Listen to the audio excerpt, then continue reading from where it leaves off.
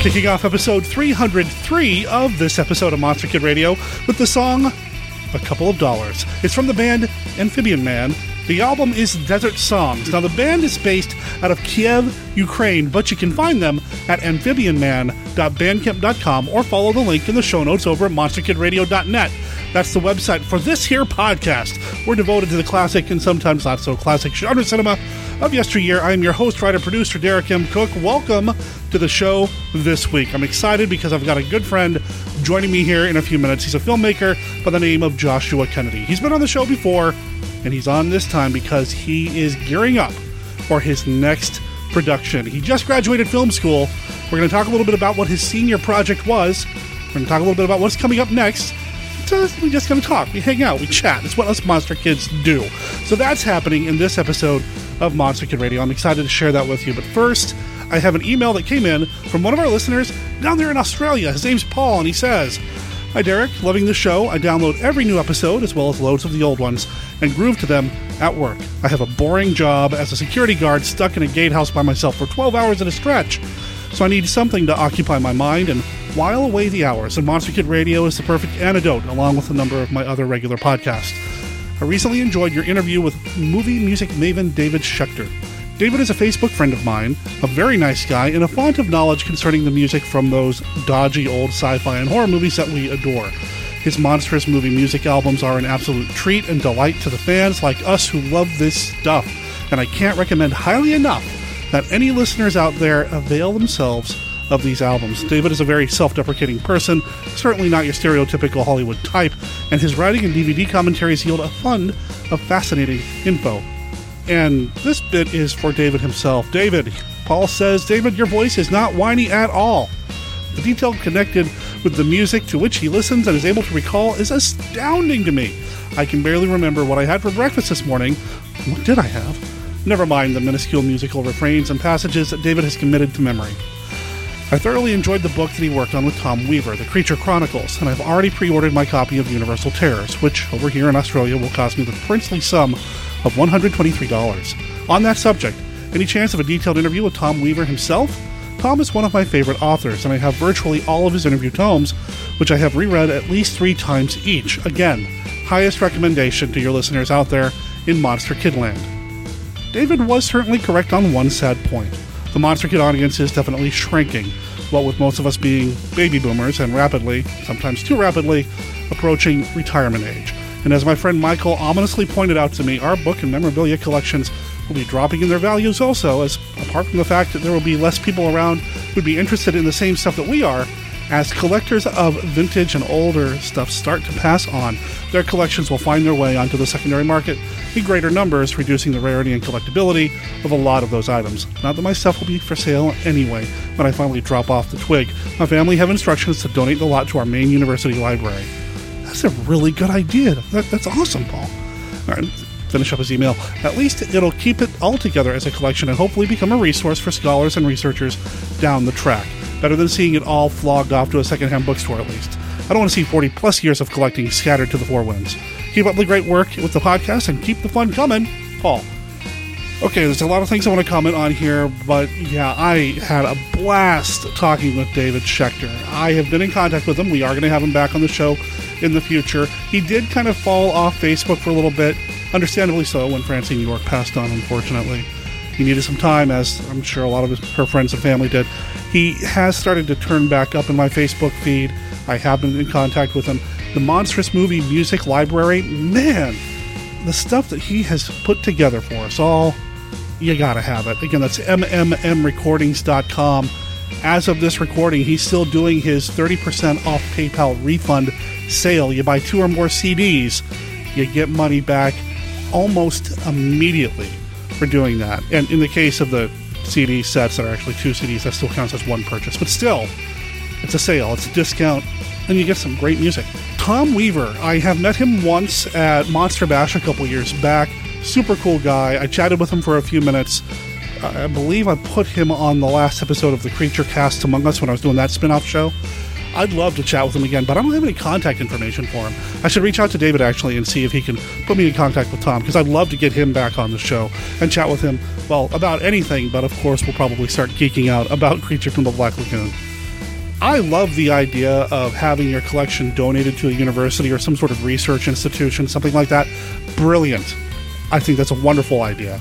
And, when I start to get a little further along, maybe I'll start looking into that as well. My collection, I haven't been collecting for 40 plus years, but I do have a handful of lobby cards and posters. In fact, I did just pick up a set of lobby cards from Voodoo Island, which is a Boris Karloff film, probably not one of the best ones. Honestly, I haven't seen it. But I picked it up because it came from the estate of Boris J. Ackerman, and I wanted that in my collection, just to have a little a touch, just a bit of Uncle Forey. In my folders where I keep all my other lobby cards and such. I've had to slow down over the years, so it's not like I'm buying them every day. But, the call of eBay is so strong. Anyway, thank you for writing in. I really appreciate it. And, we're just doing what we can do to keep the Monster Kitty audience entertained. You're a baby boomer. I'm actually part of Generation X, so I'm actually a little bit younger. And trying to find monster kids in my age demographic can be a little more difficult.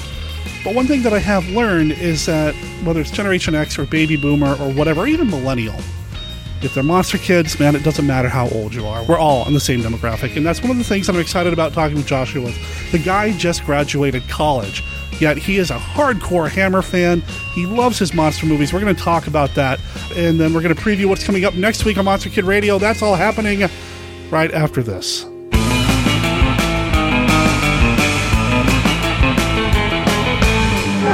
In this remote little country village, the mortal remains of a man are laid to rest. Who is it this time, Peter? It's Mr. Spaulding. They found him this morning. Just like the others. Just like the others, he died in the night. Get away from there! Get away! Suddenly, violently, horribly.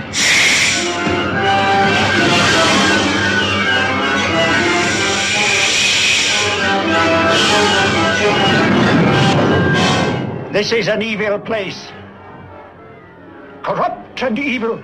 Evil, as venomous as a snake, turns the quiet of this village into a writhing hell on earth, where every man fears for his safety and his sanity, where everyone is suspect. What do you mean they died by some sort of magic, some witchcraft? For the first time in my life, I'm frightened. Everyone is frightened. The doctor who'd lived his life in the East. This man who could be the next victim. This woman and this girl are frightened, hypnotized by the crawling, creeping spell of the reptile. Stop!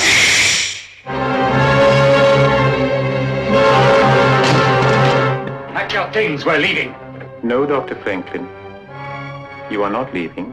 I could kill you. Possibly. But you could never be free then, could you? And what would happen to little Anna then? Trapped like animals in a cage and getting closer and closer, suffocating them with terror. The reptile.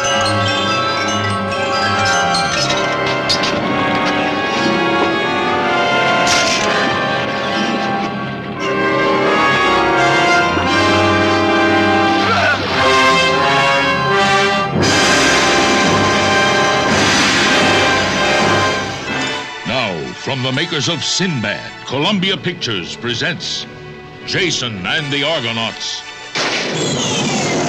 The mightiest band of warriors the world has ever known.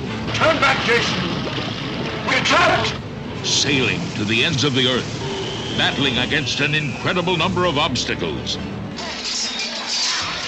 Where will you find this miracle? I have heard there is a tree at the end of the world, with a fleece of gold hanging in its branches. In search of the fabulous magic golden fleece, Jason and the Argonauts, caught in the clutches of the towering bronze giant Talos, battered by treacherous falling rocks, taming vulturous harpies, facing the dreaded seven-headed Hydra, battling the merciless army of skeletons. Jason and the Argonauts, the classic story of Jason, a man who challenged the gods. Medea, a temple dancer who betrayed a kingdom for love.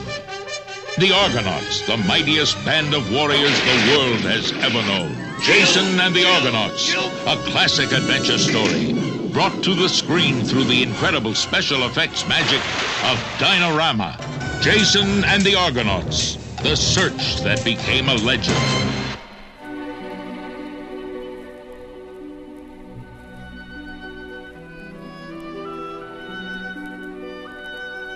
I am Dracula, and I bid you welcome to the podcast devoted to the classic, and sometimes not so classic, genre cinema of yesteryear. And I offer you this warning.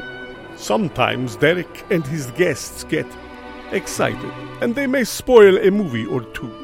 You know how excited monster kids can get sometimes. If Monster Kid Radio spoils a movie for you, do not come whining to me. I cannot stand whines.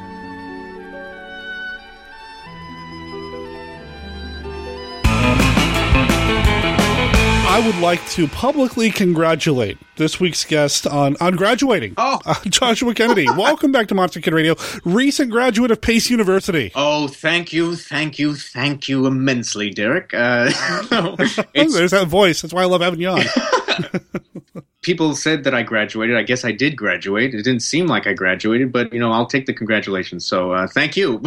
You not have the paper yet? No diploma yet? No diploma yet, so it's not really official. So, no.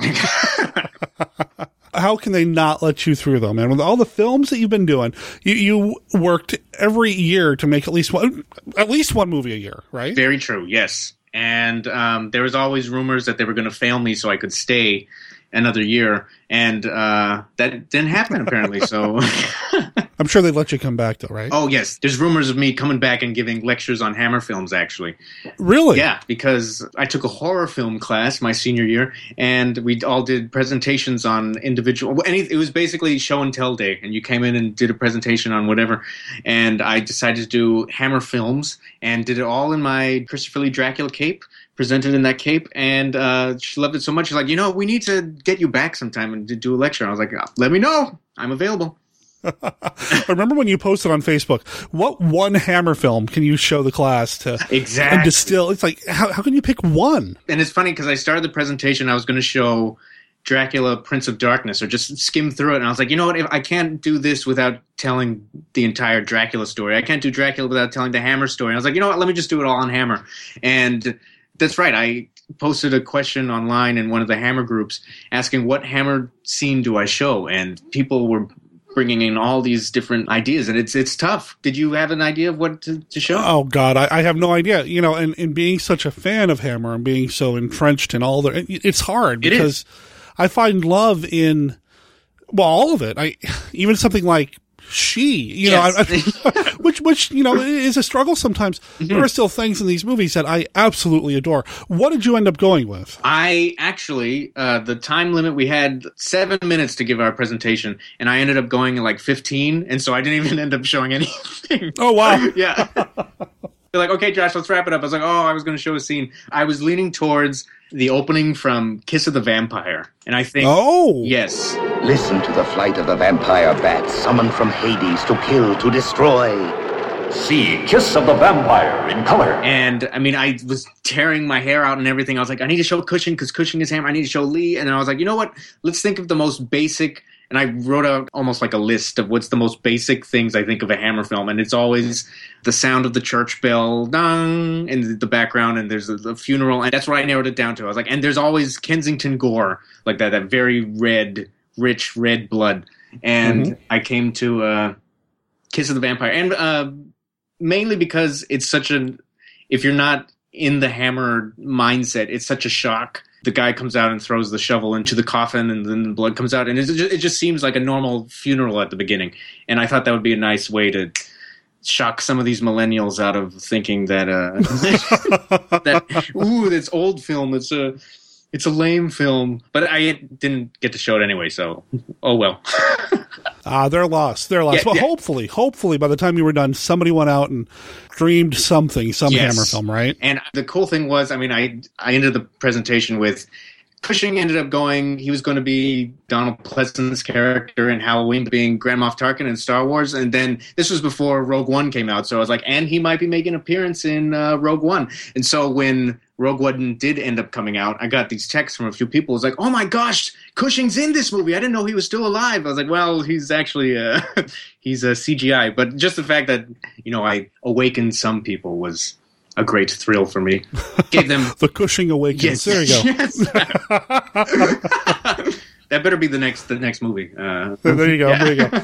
Well, no, that's cool, man. I'm glad to hear that. I saw pictures of you in the cape, and that was the cape that Xander wore in your Dracula movie, right? It's actually a reproduction. Someone on eBay, he makes actual capes, because he does a Lugosi cape from Abbott and Costello Meet Frankenstein, and then it was a Taste the Blood of Dracula cape that Christopher Lee wore, and it's a complete reproduction. And I got it off that, and Xander wore it, and it's beautiful. It's a beautiful thing. I want to frame it or something.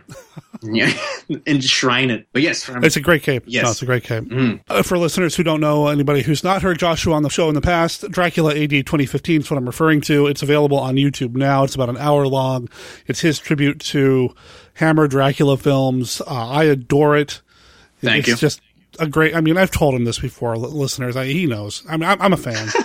The Dracula AD 2015, it's great. If I were to break it down, I'd say it goes beyond a fan film. It goes beyond all that. It's a real love letter to Hammer. And if you can't pick it up by now, by listening to Joshua just in the past few minutes, he's a huge Hammer fan. He poured all that into this thing.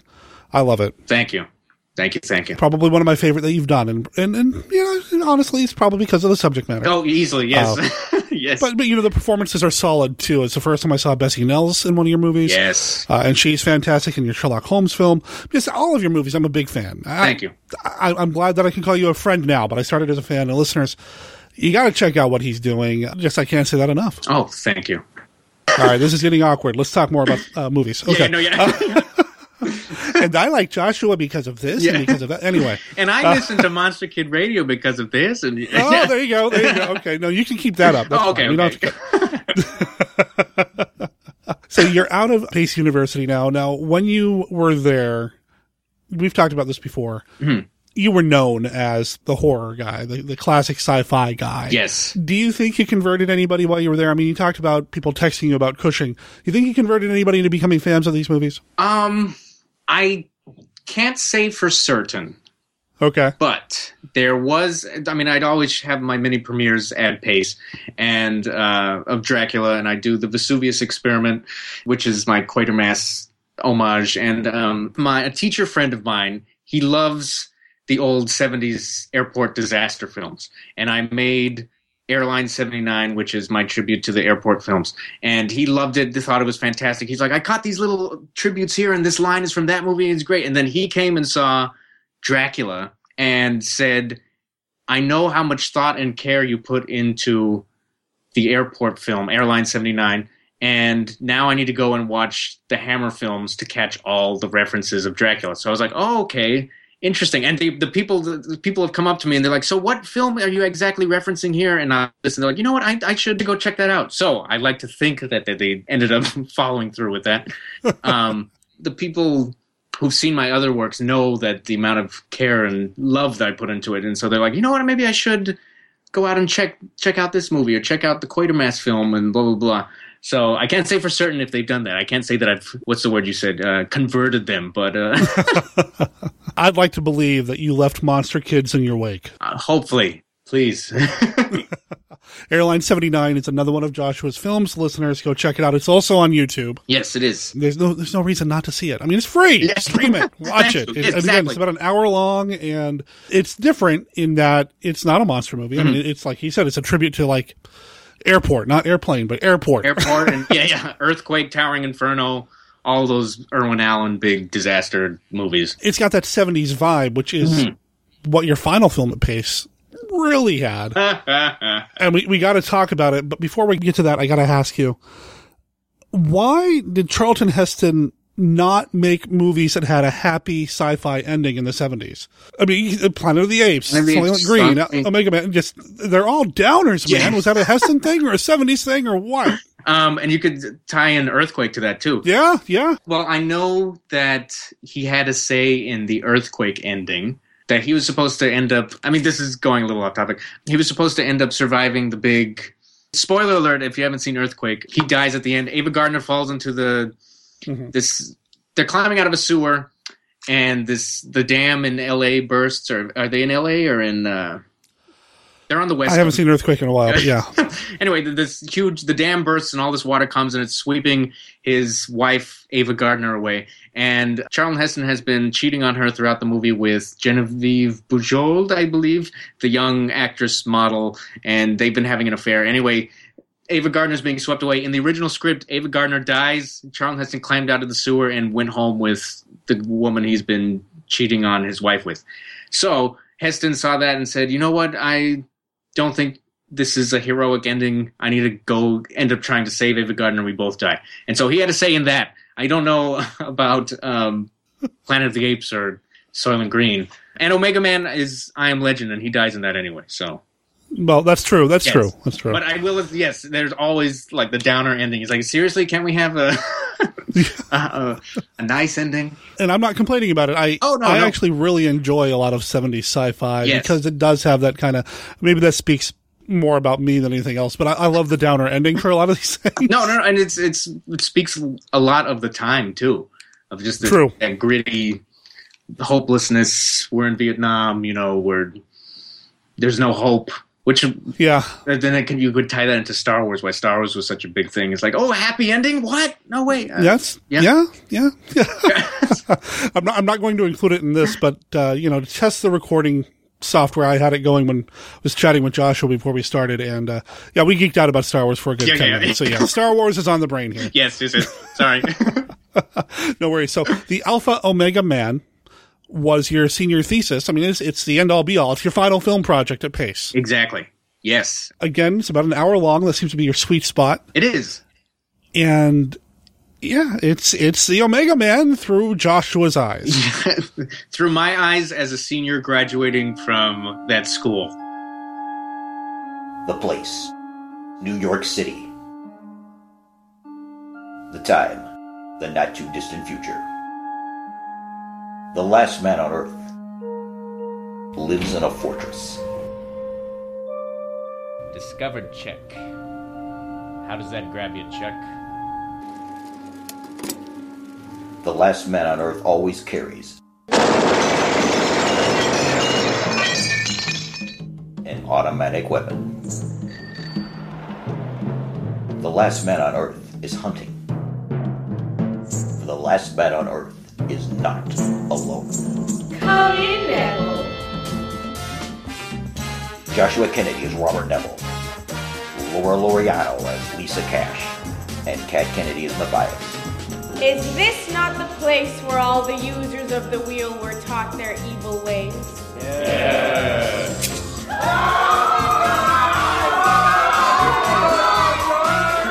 gone! Search the corridors! Follow me! Now come on, man, get on the bike. It's pink. Well, I meant to get a motorcycle, but the word on the street is you haven't got your license. Yes, that's true. You're the last man on Earth. Yes, and it pays to be careful. Shut up, man, and get on the bike. The Alpha Omega Man, a gooey film production. He's running out of time, but he's got all the time in the world. The Alpha Omega Man. The last Joshua Kennedy Pace University production. The Alpha Omega Man.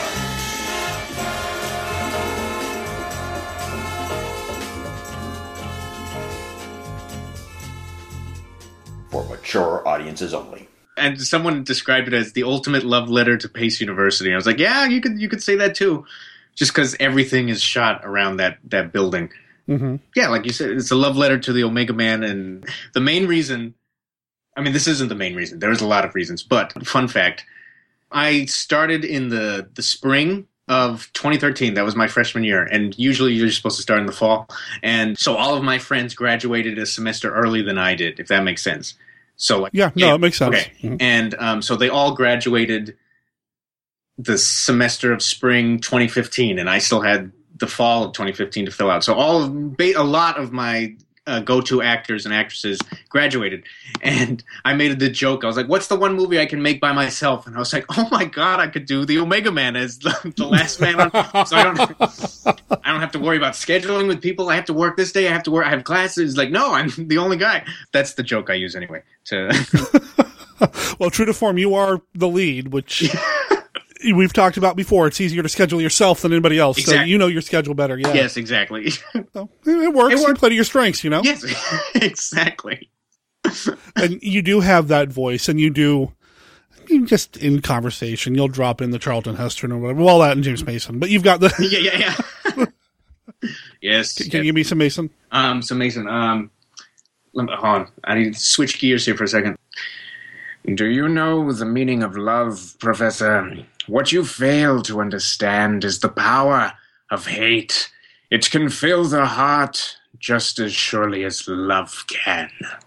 It's my Captain. Wow. Captain Nemo right there.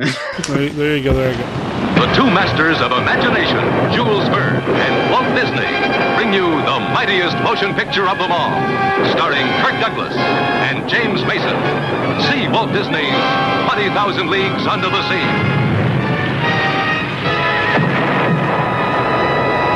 Okay, all right, back to Heston. Back to Heston. So many times in the Alpha Omega Men, you're doing lines, and I couldn't tell. Is he recording himself, or did he just bring in some audio from the Omega Man? Is he lip-syncing here? What's going on? Oh, I'm punching the air right now for listeners at home that can't see me, because that's the ultimate compliment. Yes. Especially some of the 3 or 4 word sentences, oh my God, things like that. Yes. Well, I will say that the oh my God is his. Was it? Okay. That's his for sure. There might be a few others sprinkled in, but that, oh my God, for sure. Because going back to his 3 dynamic science fiction films, he always says, oh my God. Someone says, oh my God. And I want to make I try and implement it into all of my, because it was in the airline movie too. That was kind of a Heston Airport thing. But he does it in Soylent Green. He does it in Omega Man, and he does it in Planet of the Apes too. So it's like, oh, that's his. That's him. His catchphrase, yeah. But there are also lines, and not to take away from what you did, but there are also lines where it does sound like Heston, and it's clearly you, because you can kind of tell the pacing is a little different than what you got in the film, but it sounds like him, and it's just great. I mean, are you guys with the IRS? Things like that. Yeah. Those lines. If you had closed your eyes, you'd think, well, I was just changing channels and landed on the Omega Man. Oh, so again, punch in the air. Thank you. there you go. Now, obviously, the budget's a little different. A little? A little, really? But again, you played to your strengths. You changed the location a little bit, changed the cast, changed the production design, and in places changed the story. Oh, yes, very much. To fit what you had access to, and that, again, is what guerrilla filmmaking is all about. Yes. Was that something you decided to do going into it, or was that something once you started production, you realized, okay, well, we can't do this, so let's do it this way instead? Was that always the plan from the beginning? Or somewhat. It was really a process. Like, I wrote out the script, and I went through a couple of drafts. And the first draft had the whole, well, for those who haven't seen it, I got rid of most of the last half of the second half of the movie with Lisa's brother and Dutch, and I combined all of their characters into Lisa pretty much. So it's just the Rosalind Cash character and Charlton Heston. They're basically the 2 characters in the film. And I started off with having the brother and Dutch, and I slowly whittled it down. I was like, because, again, it's my senior film. I wanted to have as little problems as possible, if that makes sense. I just wanted a smooth ride. I didn't want to freak out. And again, going back to scheduling, I was like, with less people, I don't have to schedule them in. And lovely Laura Laureano, she plays Lisa. She got cast in the Pace musical, so her time available to film got shredded immensely. And she told me that at the beginning of the year. I was like, oh man, I'm going to have to work around that. And I was like, so what's the easiest, again, it's guerrilla filmmaking, what's the easiest possible route I can find to make this? And so combining the characters, and it was originally going to be a motorcycle. There was going to be a motorcycle chase, and then I realized that I didn't have my license, and I was like, oh yeah, and then that we would be riding around on a New York City street, and I was like, you know what, let's try and make it as safe as possible. So the motorcycle became a bike. And then the only bike that I could get my hands on for free was a friend of mine's. She had a pink bike, and so that's why there's a pink bike in the movie. And then I even wrote in that joke where it's like, I was going to get a motorcycle, but you don't have a license. And so that's a little jab at me. A much safer alternative, if I may say so. Well done, sir. Well done. Yeah, thank you. Safety first. And I'm assuming you did what, the filmmakers did in the original, shot early in the morning on weekends. Yes. Oh, yes. Try to get that desolate city look. Yes. Top secret. I mean, I show it to people and they're like, how did you find this? I was like, hey, you've never been to the financial district of New York City before on a Sunday morning, have you? Because, that's where Pace is, and that's where my dorm is. And you walk out on a Sunday morning right at sunrise, there's no one out. And of course you think New York City, it's always packed, but it's the financial district. No one's working on a Sunday morning. So that was the secret. My sister Kat helped me film those, and she was dynamite because she had an eagle eye out, and it's those, we have very long shots of me just riding the bicycle down the street. And she was like, there was one guy in the back that was just watching you. I was like, oh great, we have to do it again. Or we take 30 minutes for one shot and like 10 retakes. Like, okay, try it again. There was a car. You need to do this again. There was a car. There's another person. It tried your patience, but it was worth it in the end. Sunday mornings at 6 a.m. That's the time to do it. Another reason to just cast yourself as the lead, because now you're not asking everybody else to get up at like 4 or 5 exactly. to help you shoot. It's just you and I guess your sister. Yeah. Yes. She owed me. So that was. Oh, okay. No. You've got some dirt on her somewhere. Yeah. She's not listening. She's going to listen. She's going to end up listening. Well, she's in the movie, so she plays Matthias. She plays the main bad guy. I've loved watching her in your movies I've loved watching your movies for a couple of different reasons. Starting with the earlier films, just kind of seeing your development as a filmmaker and seeing her in all the movies too. It's a familiar and familial touchstone, mm-hmm. and seeing her develop as an actress as well. And I don't know what her aspirations are or whatever, but as an actress, I've loved watching her in these things. So please pass that along to her. I wish she will appreciate it. She's going to listen to it. So she will appreciate that. So is this something that people are going to be able to see? I can't imagine this is something oldies can put out. Or Alpha Video, right? It can't be Alpha Video. It's the same thing that killed me with the Dracula film. I'm using the actual soundtrack from the Omega Man. And I'm actually using a clip from the Omega Man in one scene. So I don't have the rights to put it out. But hopefully it'll be on YouTube very soon. Well, we'll keep listeners posted, and you've got that YouTube channel for people to follow. We'll make sure there's a link to that in the show notes as well. But the other thing that I really want to highlight, and I'm going to make sure there's a link to this as well, front and center, your Kickstarter campaign. Oh, yes. We've got a new movie coming. You're out of film school, but you're not out of films. There's another movie coming. There is another one, and it's Theseus and the Minotaur in the style of Jason and the Argonauts and The Seventh Voyage of Sinbad, all the great Harryhausen adventure epics. Clash of the Titans, how could I forget that one? I'm trying to raise money for that, and Ryan Lengyel. Have you ever met him? I met him at Monster Bash. I did meet him at Monster Bash as well, and he gave me a DVD of The Beast from a zillion years ago. Oh, did he? Cool. Yes. Yeah, which I actually heard about first on the B-Movie Cast years ago. Mm-hmm. Because he gave it to them as well, and I heard all about it, and he heard me on the B-Movie Cast as a guest, that sort of thing, and he made sure I got a copy of it. So I've got it in my collection. Oh, fantastic. And it's fun. It's fun and very well done. Yes. This guy did it all himself, and it's a great little stop-motion piece. And I talked to him at Monster Bash, and he says that he does it on his time off with his webcam. He doesn't even have... Well, for those, he didn't even have an actual camera. He did it on his webcam, frame by frame. I was like, oh my God, that is No. astounding. You got the oh my God wrong. Yeah. So I did it on my webcam and in my basement on my time off. Oh my God. Yes. All right. So, yeah, it's blew my mind. I want to say we agreed to do something in the future at Monster Bash, and then I sent him an email, and I was like, I'm going to do this. He's like, let me know, man. I'm in.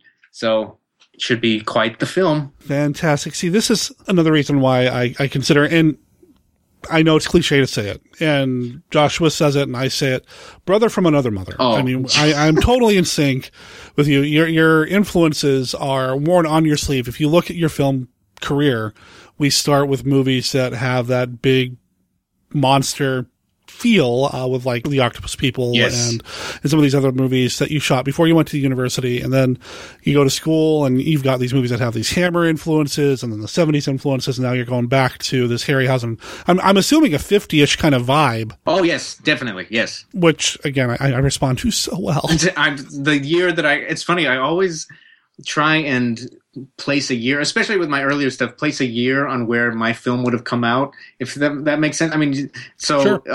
Attack the Octopus People, I think, was like 1955. So, like, you just find the right year. Anyway, Theseus, in my mind, is going for 1959. it wouldn't be on a double bill with Ben-Hur, but it would be like Ben-Hur would be at the fancy theater, and like Theseus would be at the low budget theater across the street. The kiddie theater. The kiddie theater, exactly. Yeah. Oh, no, those are the best movies, though, man. Oh, yes. Easily. So it's a fantasy film. Yes. Is it a period fantasy film, or is it more like Night of Medusa, where you have the fantasy elements, but it's still contemporary? Oh no, we're going all out. Clash of the Titans. Like this is ancient Greece. Oh wow. Yeah. Oh yeah. In Texas. Shh, it's a secret. It's not Texas. It's okay, ancient Greece. I'm sorry. I'm sorry. Filmed on location in ancient Greece. Seriously though, are you going to shoot it in Texas? Oh yes. At home? Mm-hmm, okay. Mm-hmm. Yes, and we're right next to I've never taken advantage of South Padre Island, which is right near me, which is a lovely beach with a lot of sand dunes. And as soon as I've discovered this recently, as soon as you have sand dunes, as soon as you put someone in front of those sand dunes with any sort of costume, it's instantly there. So you can have a mummy in front of those sand dunes, and it's like, oh my God, it's Egypt. And then you put someone out there in a toga, and it's like, oh my God, it's ancient Rome or it's ancient Greece. So I'm going to utilize those sand dunes a lot. So I'm going to sidetrack here and ask you, why the hell have you not made a mummy movie then? Well, because... Your mummies are going to be hot next year. Come on. I know. So, okay, well, I was the mummy for Halloween, so that I kind of get some slack for that, right? Sure. Yeah. Yeah, sure. Maybe this is off topic. We don't have to record this, but what did you think of the new Mummy trailer? You know, and we'll keep that on the show, actually, because Stephen Sullivan and I talked about that when it came out. So I'm cautiously optimistic. I love anything that's going to bring my beloved monsters to the mainstream. Yes. Now, I know they're not going to be my beloved monsters. It's jazzed up for 2017, 2018, whatever. Yes. I will say that I have watched the leaked trailer that didn't have the right audio mix on it more than the actual audio, because I just really enjoy listening to Tom Cruise scream without music behind him. Of course, as anyone does, yeah. One of these days I'm going to pull the audio out from that and just make that my ringtone. I want Tom Cruise to scream from my pocket when somebody calls me. I don't know. I'm cautiously optimistic about the whole thing.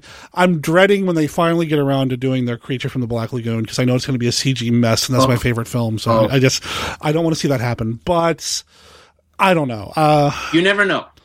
Yeah, exactly. I mean, I don't know what's going to happen. I'll go watch it. I want to support it. I mean, I love me a mummy movie. Yes. I love mummy movies, and I mean, it's a double-edged sword. You can say, hey, they're making a Universal's monster movie, and for us monster kids, I mean, maybe this isn't the right thing to say. It's like, for us monster kids not to support it in some way, it's like, I will not go see it. It's like, well, then they're not going to make, you know what I mean?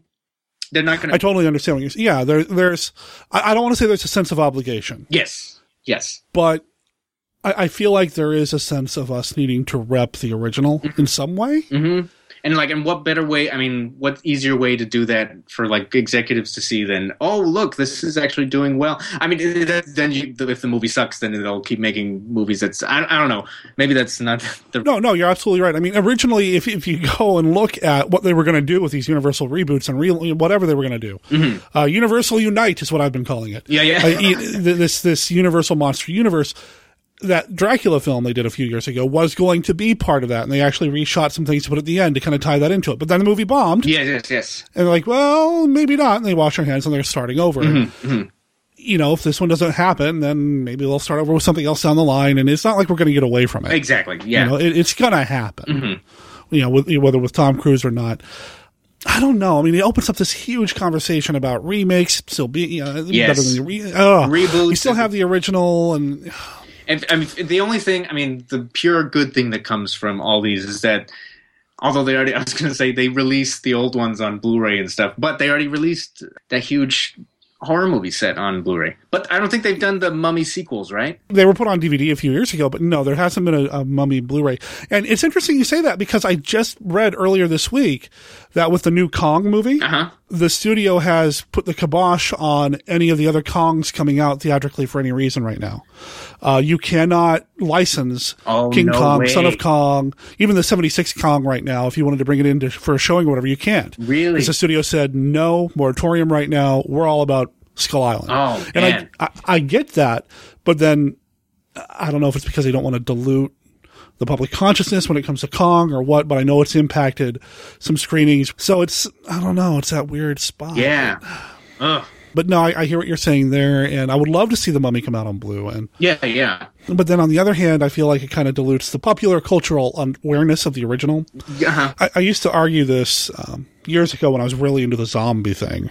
I did a zombie podcast, and I got into arguments a lot with people about the Dawn of the Dead remake versus the original. Yes, I was always a big fan of the original. I didn't like the remake very much, and I had a whole bunch of different reasons for it, but my biggest issue was that if I ever talked about Dawn of the Dead in mixed company, I always had to take a second and say, no, the original. Yes. No, the original. Yes. Because you now can't talk about Dawn of the Dead without thinking about the remake with characters whose names you can never remember. It's been this perfect explanation. Yes. So, I don't know. No, yeah. It's so many, it brings up so many different little subtopics. And it's like, well, what about this? What about the, yeah. So, we'll see. As I continue to speak to the guy who's remade a couple of... I know. What do I know? I don't know. It's just, Yeah. We'll see. Yeah. We'll see. Exactly. What were we talking about? Went off on a tangent. That you needed lasers for your movie. That's what we're talking about. You need lasers. Lasers. $1,000 million. No. Yeah. What were we talking about? I don't remember, but let's go back to Theseus and the Minotaur. Yes.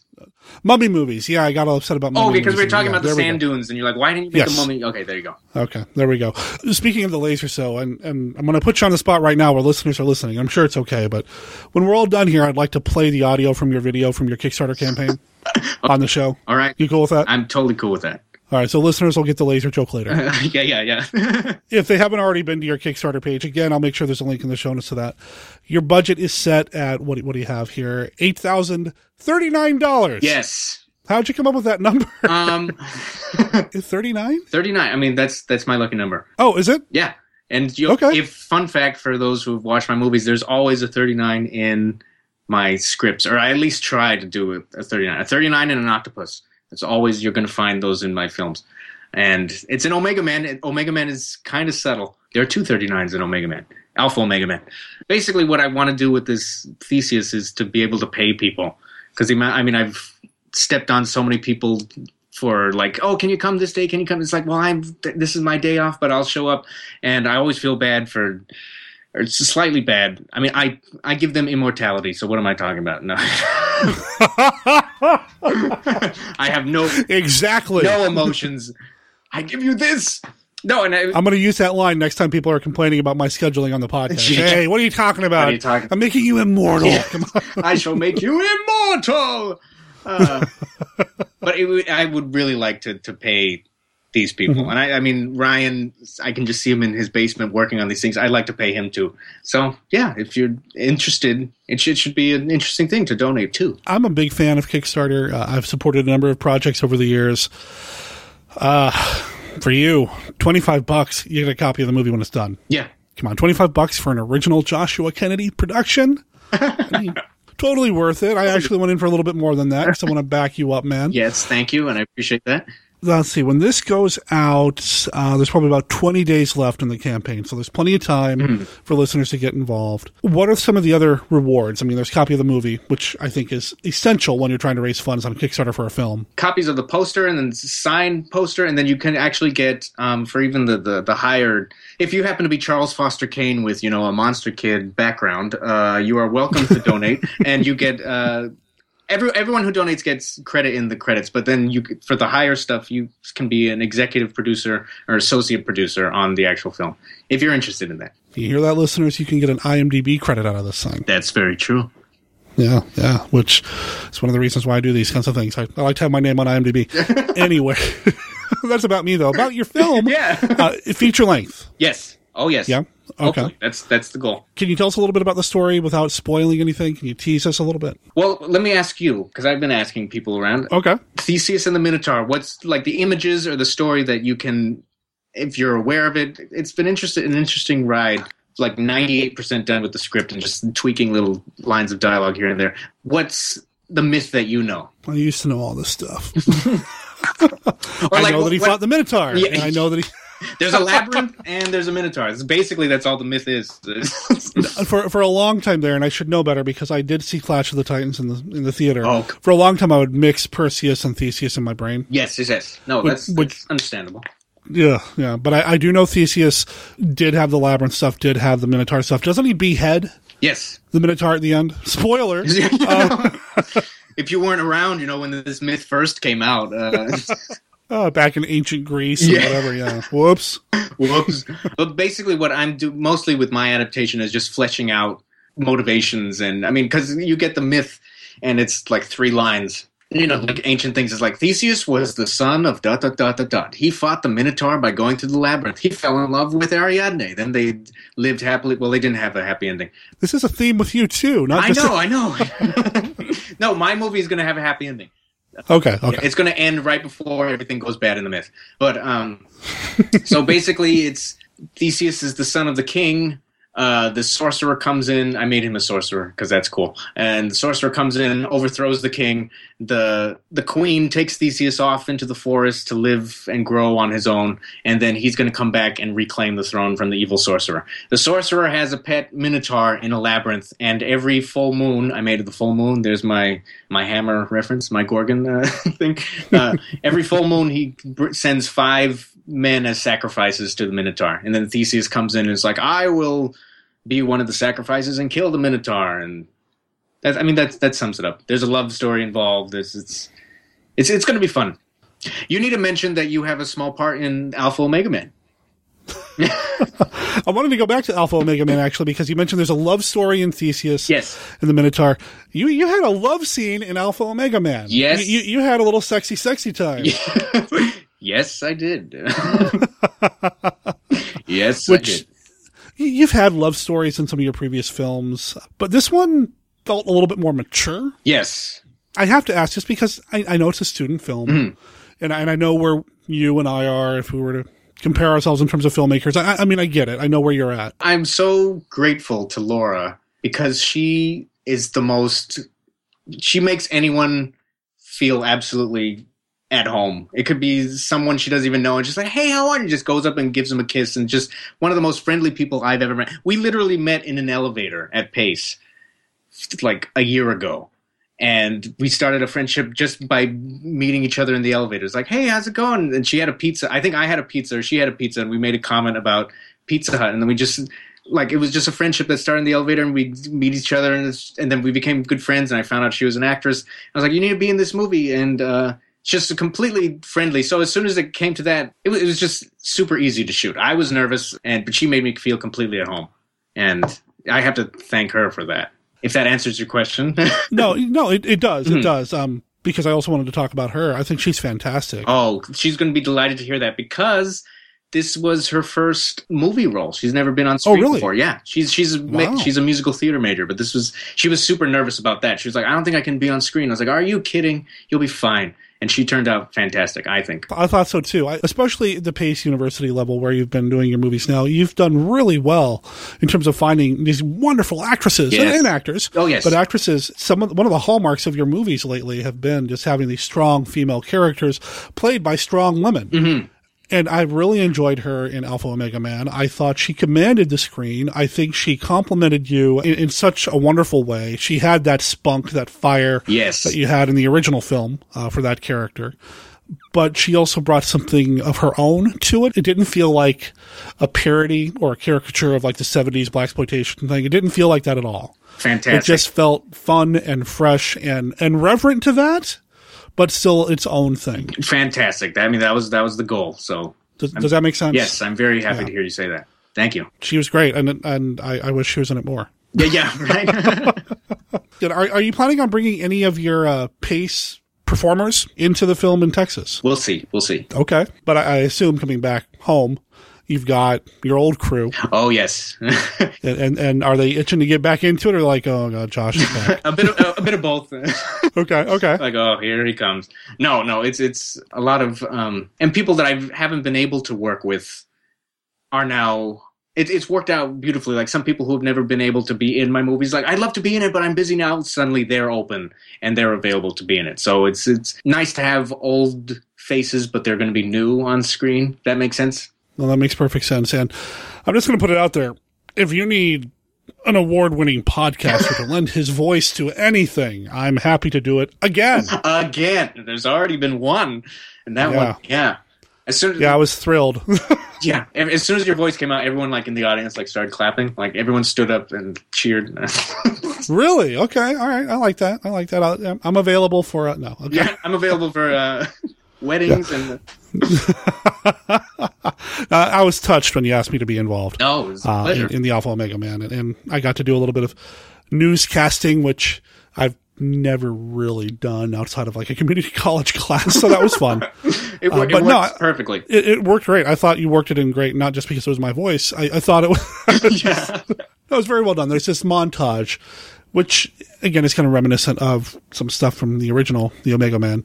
There's this montage of leading up to the disaster and what had happened and the plague and people getting sick, and there's this incredibly smooth sounding newscast. No. I get to drop a few lines of exposition. Yes. Of news. Yeah. Basil exposition. There you go. Yeah. That was fun.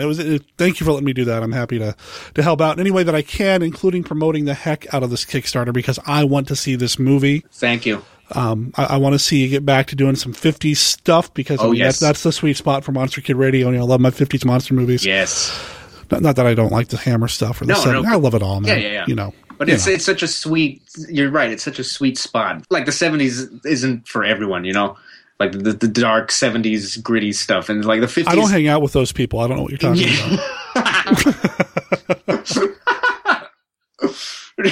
But great. I lost my train of thought. Thanks. There's like the 50s. Like there are very few people who don't like that's the golden age for, like you said, for monster kids. That's everyone. Everyone likes the 50s. Like who doesn't like that type of film? You know what I mean? Totally. It's one thing that I've been very aware of just producing this show. It's real easy for me to do nothing but 1950s monster movies. And I know, you get Karloff and Lugosi in the 40s and 30s, and I want to pay tribute to that too, but there were just so many monster movies in the 50s. And it is such a sweet spot. Even some of the lower budget, quote unquote, cheesy productions of that era.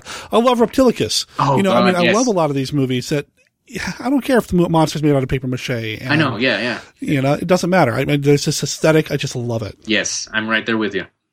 So to see you go back to that, I can't wait for more. When do you start production? Do you know? Oh, and then we're waiting for the Kickstarter results to come in. Well, that's true. Yes. I'm just assuming the Kickstarter's going to work. Yes. Yeah, me too. So hopeful thinking here. No, costume fittings, aka tie a bedsheet into a toga and see if it works, will be happening very soon. Something tells me there's going to be a lot of trips to the Goodwill to pick up some bed sheets and Oh, yes. Guerrilla filmmaking, ladies and gentlemen. That's the way to go. That's right. But there's so much passion, and like I said, I'm going to play the audio from the video. Oh, yes. Later in the show, so listeners can hear that. And if this conversation hasn't motivated you enough to throw some money his way, hopefully that audio or the Kickstarter video itself will motivate listeners. Like I said, by the time this goes out, there's about 20 days left. Plenty of time to help Joshua get to that sweet laser money spot. Thank you. And if not that, just $8,039. That's all he's asking. That's all I'm asking. And you can get a copy of the movie or signed or the poster. You can get a credit as a producer. And you get to say you were involved with Joshua Kennedy's first post-pace production. Oh, I like that. Post-pace production. I'm a sucker for alliteration, so... Hey, take it, man. Use it. Do what you want. There you go. Is it too early to say what's coming up next for you? I mean, I know this is the new project, but long-term, do you have any other long-term goals for GUI Productions? I have some ideas. I mean, and by ideas, I mean a paper with just titles on it. Sure. People ask me this all the time. It's like, so what's the dream project you want to do? And I say, well, I'm doing it right now. It's like the thing I've always wanted to do with Greek mythology. That's what I'm doing, Theseus and the Minotaur. And they're like, but what's something big? I was like, no, I'm focusing on that. That's what I want to do. Not that I'm not a big fan of, but I tend to not have the dream. Many people have asked me this. I tend to not have the dream project in the back burner because I end up just doing it now. Mm-hmm. I guess that's my curse. No, that's the lesson. I agree. I think if you've got this big dream project, you find a way to make it happen. Yes. Oh, I'm a big. I always tell, because I was a teaching assistant for the film classes at Pace, and I always tell them, I was like, just go out and do it. They're like, what should I do with my first production? I was like, you'll learn more in 5 minutes on your own in the middle of Central Park with a camera than I can teach you in an entire semester. I was like, that's the way to do it. And I mean, that's my philosophy anyway. Yeah, if that answers your question, I mean, that's the goal right now, is to do Theseus. Okay. There is a list of titles somewhere in a folder, but for right now. Okay. All right. No, that's fine. Gooey Films isn't going anywhere, right? Oh, exactly. Yeah, they're here. Random off topic. I don't know if you're aware of this guy in Columbus, Ohio. His name is Dr. Bob. Does it sound familiar? Yes, Dr. Bob Tesla. He's a horror host. And he's doing tonight, they're showing Attack the Octopus People. I saw you posting about that. Yeah. By the time this comes out, it's too late. I mean, but no, Dr. Bob is the official horror host of the Mimiverse of Christopher R. Mims films. Yes. So by the time this comes out, your movie will have been shown as part of a horror hosted. Dr. Bob Tesla will be showing it. Yes. Was that going to be the first time that any of your movies have been shown in that kind of venue or space? Yeah, this is probably the first time Dr. Bob sent me an email and said, we love this film, we found it, and we'd love to be a part of it. I had no idea, never heard of him, never heard of the Midnight Movies with Dr. Bob, and just the fact that he sent me that, I was like, whoa. For the first time, I'm not pushing, like I wasn't pushing him. Not that I push people to show my movies, but Sure. But if you build it, they will come. Yeah. They will come. But just the fact that he found it on his own, I've never even been to Ohio. And I made Octopus People when I was 15. And it was just supposed to be a little movie that I'd show with friends and family. And just the fact that someone wants to show that in their midnight movie lineup, that's the dream come true. It's like, that's what it's meant for monster kids and for friends who know this stuff. So just the fact that he wanted to show it, that's a dream come true. Is that something that you'd be open to with your other movies as well? I mean, obviously the ones that you can show publicly like that? Yeah, if people want to show them, please let me know. And he said that they're leaving a spot open for me in the next season or next year where they want to show another one. So, oh, right on. Yeah. Okay. So I'm beyond thrilled. As long as people see it and enjoy it, I mean, that's the dream. I mean, we're not going to get money from this. You know, if you go in to low budget filmmaking with a goal to make money, you're in the wrong. you're in the wrong profession, if that makes sense. Yeah. But as long as people see it and enjoy it, I mean, that's the goal. So I'm beyond thrilled that he's doing that. So if you, listener, are a horror host or want to maybe do a screening, he is on Facebook. Joshua Kennedy, Man of the Arts. Yes. We get a hold of him. Yeah. His movies need to be seen by an audience. Thank you. And they're easy to get a hold of. I mean, you still got the deal with Alpha Video. I'm assuming future projects, they're going to potentially be where you go. Return of Sherlock Holmes is on the table, and the St. Augustine Monster is on the table too, which is my German expressionist silent movie. And I'm glad you brought that up because I wanted to ask you about that. Oh, sure. Yeah. But that's this year. It's on the table. Contracts have been signed, as they say. Excellent. You mentioned the silent film, and again, this is a brother from another mother. I mean, I love that you're all over the place with these genre productions. You go back to the silent movies. This was something you shot like between semesters, isn't it? Yes, I did it in July of my summer break. Yeah. It was you and your sister? Yes, me and my sister and my dad. And, well, it was actually a whole family thing because my mom painted all the sets. It's Caligari inspired. So all of the sets, there's no real set. It's all cardboard. And like we painted a windowsill on the cardboard. We painted a house on the cardboard. Nice. Yes. Yep. It was a big family affair. And that one is going to be coming out as well, which I'm excited. I was going to ask you where that one's going to end up because it wasn't something that got a lot of noise online. I mean, it's a silent film, so it was kind of quiet. But it didn't get as much... I don't want to say press, but as much buzz online as some of your other movies. So I'm glad to know that's coming out as well as a double feature with Sherlock Holmes. I don't know if it's going to be a double feature, but I know they will be released. Oh, okay. Yeah. Okay. One way or the other, it's coming out. Okay. I've seen that one as well, listeners. And Monster Kid Radio, thumbs up, seal of approval. Thank you. Yeah. No, that one's a fun one too. And to know that Return of Sherlock Holmes is coming out, that's good to know because I mean, she's fantastic. Again, going back to your strong actresses and the strong performances, and she's fantastic in that as well. She's the whole movie, literally. I mean, that's my opinion. She's 90% of the movie. She's the whole movie, let's say that. Is she listening? That's what it is? Yeah, right. No. Coming from Gooey Films, an adventure like no other. From the mind of Sir Arthur Conan Doyle. Watson! The year is 1896, and Sherlock Holmes faces his most peculiar case yet, the mystery of the 6 Napoleons.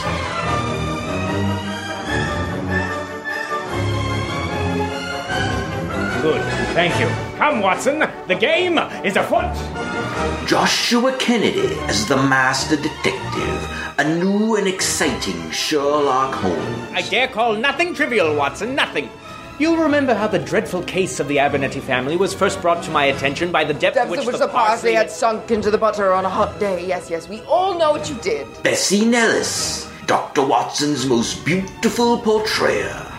It is clear that the possession of this trifling bust was worth more in the eyes of our strange criminal than that of a human life. Jonathan Danziger as Inspector Lestrade. Amy Ziliax as Mrs. Hudson. Also starring a cavalcade of great talent. Jake Williams, Tracy Thomas, George Chapper, Michael Rosenfeld, Will McKinley, Mark Holmes.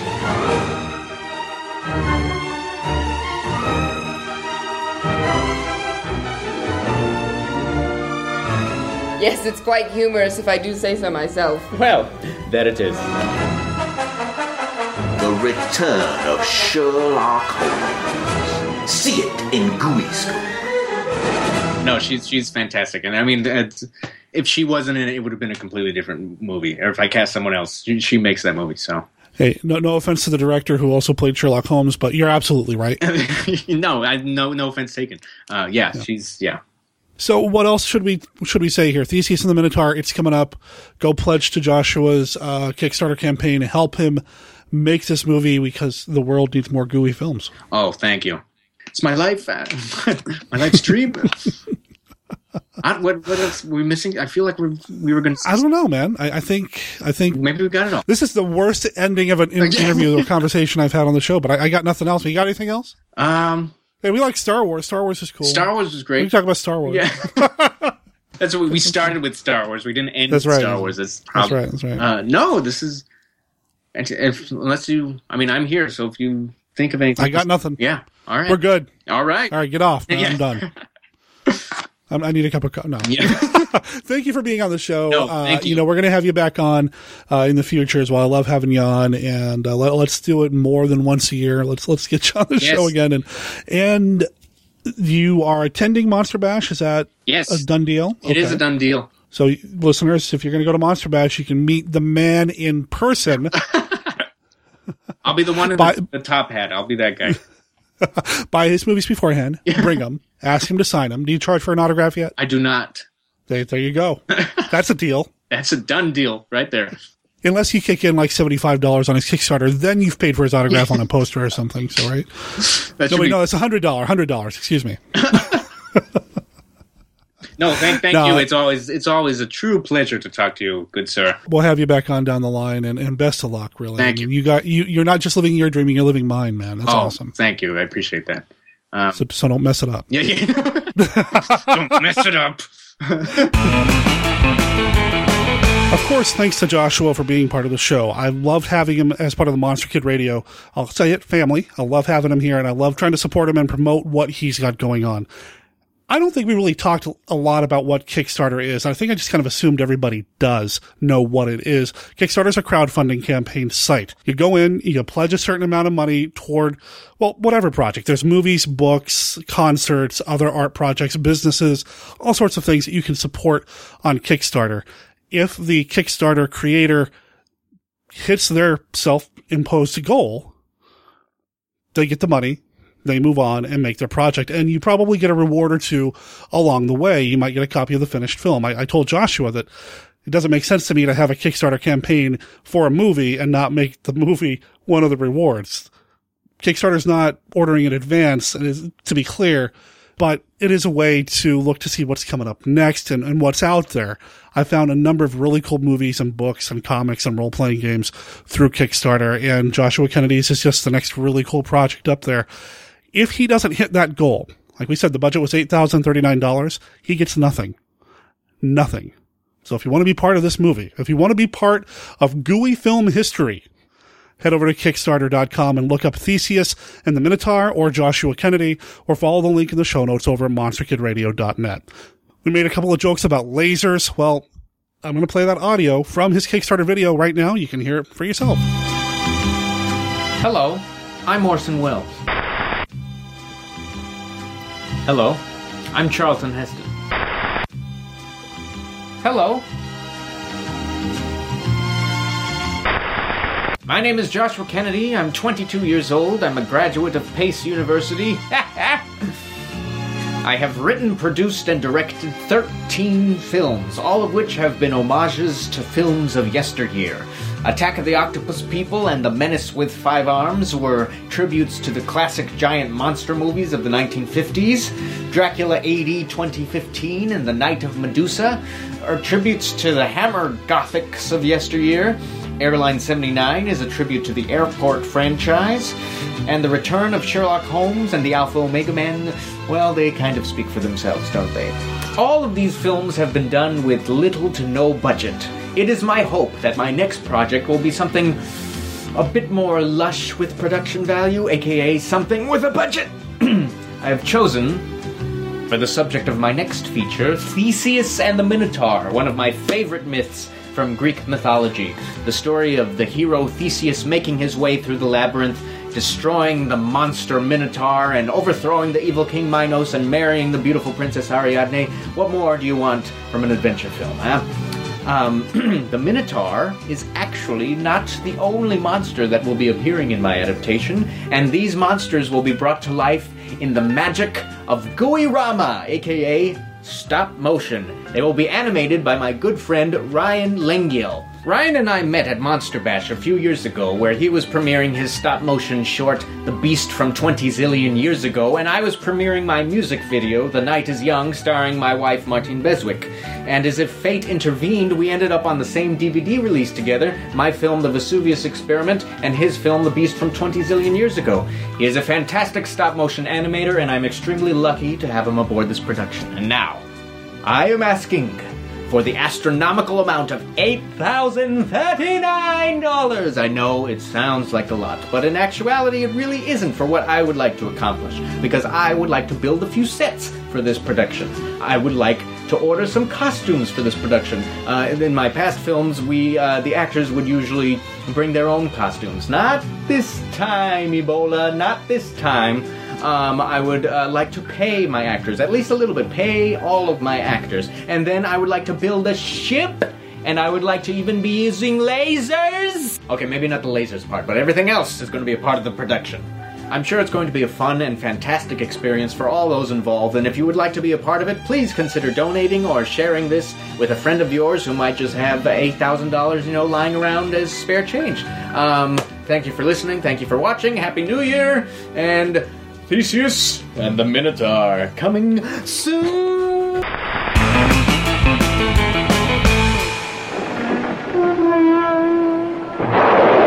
Journey to a magical time when demons and heroes battled for the golden treasures and human spoils of forgotten kingdoms. Kill him. Thrilled to the story of a legendary superhero who fights through all the torments of hell to save the woman he loves from the world's most powerful sorcerer. This is Sinbad's greatest adventure. The Seventh Voyage of Sinbad. She was once a beautiful princess. The sadistic magician shrinks her to the size of a tiny doll. And now, Sinbad must do the impossible to save her. He must destroy a legion of hell-spawned monsters on the death-shrouded island of Colossa. See the flashing death of the living skeleton. See the attack of the giant two-headed bird. See the dance of the Cobra Woman and feel her deadly slithering embrace. See the spectacular battle between the one-eyed Cyclops and the fire-breathing dragon. The incredible magic of Dynarama recreates the enchanted, breathtaking adventure that could never be told before. The Seventh Voyage of Sinbad.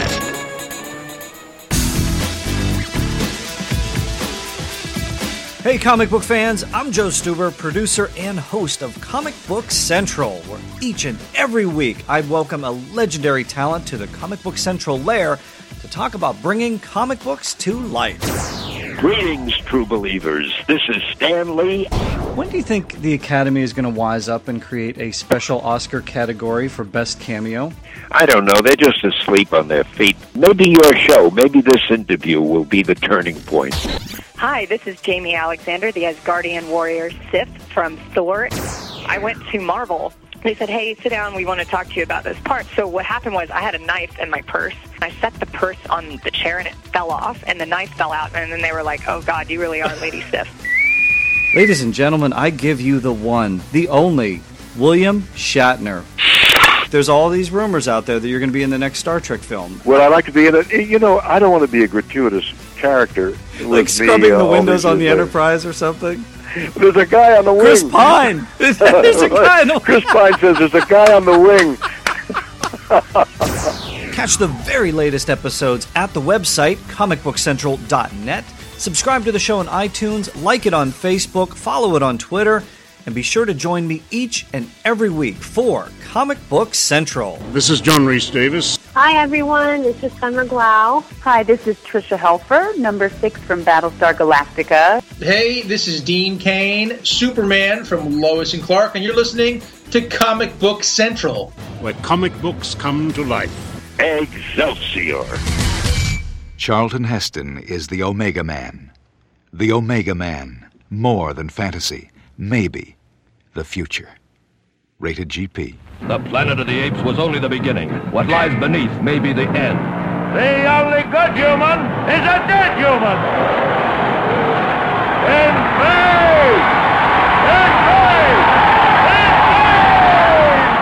Can a planet long endure half ape, half human?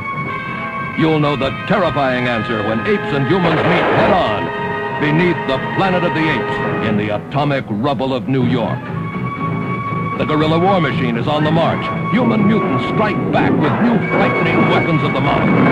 20th Century Fox presents Beneath the Planet of the Apes with James Franciscus, Maurice Evans, Kim Hunter, Linda Harrison, and Charlton Heston as Taylor. Can a planet long endure half ape, half human? The answer lies beneath the Planet of the Apes. Rated G.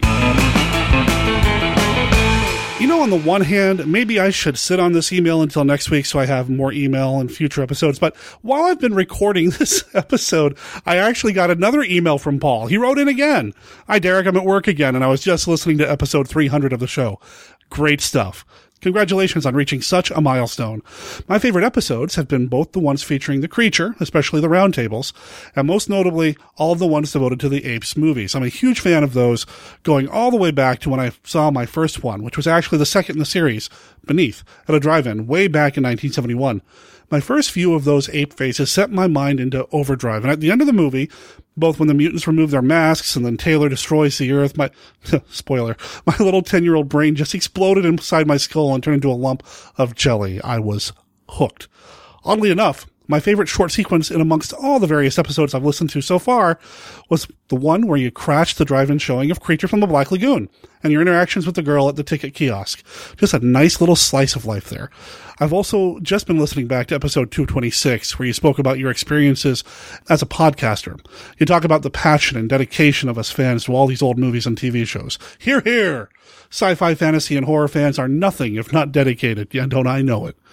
I remember years ago, there was a US TV special shown over here, and again, remember, he's in Australia, where they were deciding on what was the most popular television program of all time. Star Trek was in there, of course, but what won? I Love Lucy. I, of course, became totally incensed and began ranting on about how can they say Trek is less popular than Lucy? Show me all the Lucy spin-off series. Lucy the Motion Picture, along with its sequels. Lucy conventions. All the doctors, writers, artists, engineers, astronauts, etc. influenced into their careers by Lucy. Well, of course, my mother began laughing her head off and told me to calm down. Only a nerd would understand. Okay, you know what? I'm right there with you, brother. It always strikes me as ironic, too, when reading interviews with the actors and directors of these old movies, that at the time they were making them, they often poo-pooed them as lightweight nonsense and harmful to the career. Yet, decades later, thanks to the dedication of us fans, those are virtually the only projects they're remembered for. Poetic justice? Cheers. Paul, again, thank you for writing in. Really appreciate it. And he also sent along a picture of him listening to Monster Kid Radio, which, okay, that's cool. Considering that picture came from the other side of the planet, practically, completely different time zone than what I'm in now. That's awesome. So thank you for sending that along as well. You know, you mentioned drive-ins, and I think it's fascinating, and I don't know why this is. A lot of people think that drive-in movie theaters are, you know, strictly an American thing. I mean, you might have bled into Canada a little bit, but for the most part, it was an American event or tradition. The thing is Australia really got into it too, and that's so cool that you got to see one of the Planet of the Apes movies at a drive-in down in Australia. That's amazing. You know, a lot of movies that actually played internationally, a lot of American films, weren't really movies at all. They might have been TV pilots or TV series stitched together. I actually spoke about this with somebody this morning, Joe Stuber, when I was recording for a future episode of Monster Kid Radio. He and I were chatting a little bit about how some of the original episodes of Mission Impossible got stitched together and then released as a feature film over in Europe. And I know that there's a TV movie called Baffled, which I absolutely adore. It stars Leonard Nimoy. It was a pilot for a series that never got picked up. I know that got a theatrical release in Australia, and I know that because I have the day bill. So just fascinating to me that there are some movies that may have been played somewhere else. Completely off topic. I Love Lucy. I think it's important. Do I think it's the most popular television? Oh boy, that one's really tough. I'm currently reading Mark Cushman's books, These Are the Voyages, about Star Trek, and he really dives into the production and the studio reaction to these things and how the so-called low ratings of Star Trek really kind of a myth. That as a series, it did well in the ratings. So I wonder if more people knew that, it would have scored higher than I Love Lucy. I mean, I Love Lucy is important. And lest we forget, Lucy herself is super important for Star Trek. Without Lucy and Desilu Studios, I don't think we would have had Star Trek, or at least not in the way that we have it now. So, I mean, that's important, but, yeah, I wouldn't, I don't know. Lucy the motion picture, I don't see. I don't see it all. I Love Lucy, the next generation. No. Anyway, Paul, thank you for writing in. Listeners, if you want to write in like Paul, you can email me at monsterkidradio@gmail.com, or you can call and leave a voicemail at 503-479-5657. It's 503-479-5MKR. And Paul, I think I'd like to use your email to start something new here on Monster Kid Radio. I'd love to see a picture of you listening to the show. That's it. That's simple. I'll put them in a folder, and maybe at the end of the year, I'll put them all out together on the website somewhere. It's like some sort of photo collage or something. And Paul, you kicked it off, so thank you. That's awesome.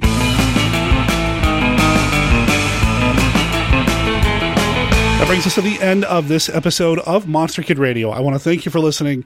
I want to thank you for any support that you've given us over the past, well, I guess this is episode 303. So over the past 303rd episodes, thank you for all of your support. If you're an iTunes user, please consider giving us an honest review in the iTunes store. We've kind of stalled out at 76 reviews. I'd love to bump us up to 100 sometime this year. If that's possible, and I know it's possible, because Monster Kid Radio has the best podcast listeners in the world. I need to come up with an echo effect for that. In the world. That was terrible. Also, if you're a Facebook user, please consider giving the Monster Kid Radio Facebook page a like and joining the Monster Kid Radio group. Lots of stuff happening in the group. And like I said last week, I'm considering bringing back some of the Facebook polls. So starting in February, that's going to happen. Everything, of course, is linked from our website, monsterkidradio.net. Our contact information is there. Links to every band that we talk about here on the show. A link to Joshua's Kickstarter campaign. And typically I try to put a sneak preview of what's coming up next on the next episode of the show. I like to try to play a trailer. Well, I couldn't find a trailer for next week's movie. Maybe there's one out there. I know sometimes the trailers don't make their way to YouTube. So if anybody out there has an original official trailer from the 1965 movie Space Probe Taurus, Well, then you know what we're going to be talking about next week, and I guess everybody else does too, because I just said it. Space Probe Taurus is on deck next week here on Monster Kid Radio with Stephen D. Sullivan. This episode was kind of put together at the last minute. When Francine York passed away, I thought, you know what, we need to pay tribute to her here on the show. We looked at the 3 genre movies that she's done, and this one was the one that caught our eye. So this is what we're going to be talking about next week on the show. If you have any comments about Space Probe Taurus, please feel free to call that in. Let us know what you think about the movie, and I'll put you in the mix on episode 304 of Monster Kid Radio. The week after that, the aforementioned Joe Stuber. He and I are going to be talking about the movie Mad Monster Party. And that gets us into February, and I've got a few other things lined up, a few things that I'm still working on. You're just going to have to come back to Monster Kid Radio or stay subscribed to find out what's coming up next. Before I sign out, a couple of special thanks. One to my mother. She treated her podcaster son very well this past Christmas. I have a new portable recorder that I'm going to be breaking out probably this weekend at the Hollywood Theater because they're doing the Ultraman double feature that got canceled earlier this month due to the terrible weather we got here in Portland, or at least weather that Portland wasn't equipped to deal with. The movie's back on, so I'm going to be at the Hollywood Sunday night at 7 p.m., and I'm going to try to bring my recorder along and just talk a little bit about it. I know Ultraman, especially the newer Ultraman or more contemporary Ultraman, really isn't inside the Monster Kid Radio wheelhouse, but man, I love me some Ultraman. And I know Kyle from the Kaiju Cast is going to be there, and you get a couple podcasters together, somebody has to have a recorder with them. I'm also going to be bringing it to the Wizard World Portland convention in mid-February. I plan on meeting up with writer Sean Hode. He's been on the show in the past.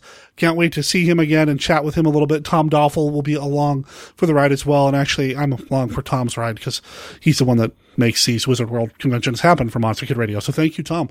Anyway, thanks to my mother. I also want to say thank you to my wife, Brenda, who has been very supportive over the past 300 plus episodes. I don't know if I stressed that enough in episode 300. And it's not like she listens to the show. She might hear me as I'm recording this right now. She is in the other room, but she's awesome. If you follow me on Facebook, you can see the ridiculously sappy things that I say about her. She's amazing, and she supports me as a podcaster, and I couldn't have a better partner, silent or otherwise. Okay. Let's get out of here. Let's play some surf music. But before I do that, I want to remind everybody that Monster Kid Radio is a registered service mark of Monster Kid Radio, LLC. All original content of Monster Kid Radio by Monster Kid Radio, LLC is licensed under a Creative Commons Attribution Non-Commercial No Derivatives 3.0 unported license. Of course, that doesn't apply to the song A Couple of Dollars. That belongs to the band Amphibian Man. It's from their album Desert Songs. Look them up on Bandcamp, amphibianman.bandcamp.com. Check out this album as well as their other albums and let them know that you heard about them here on Monster Kid Radio. Talk to everybody next week. I'm Derek M. Cook. Ciao.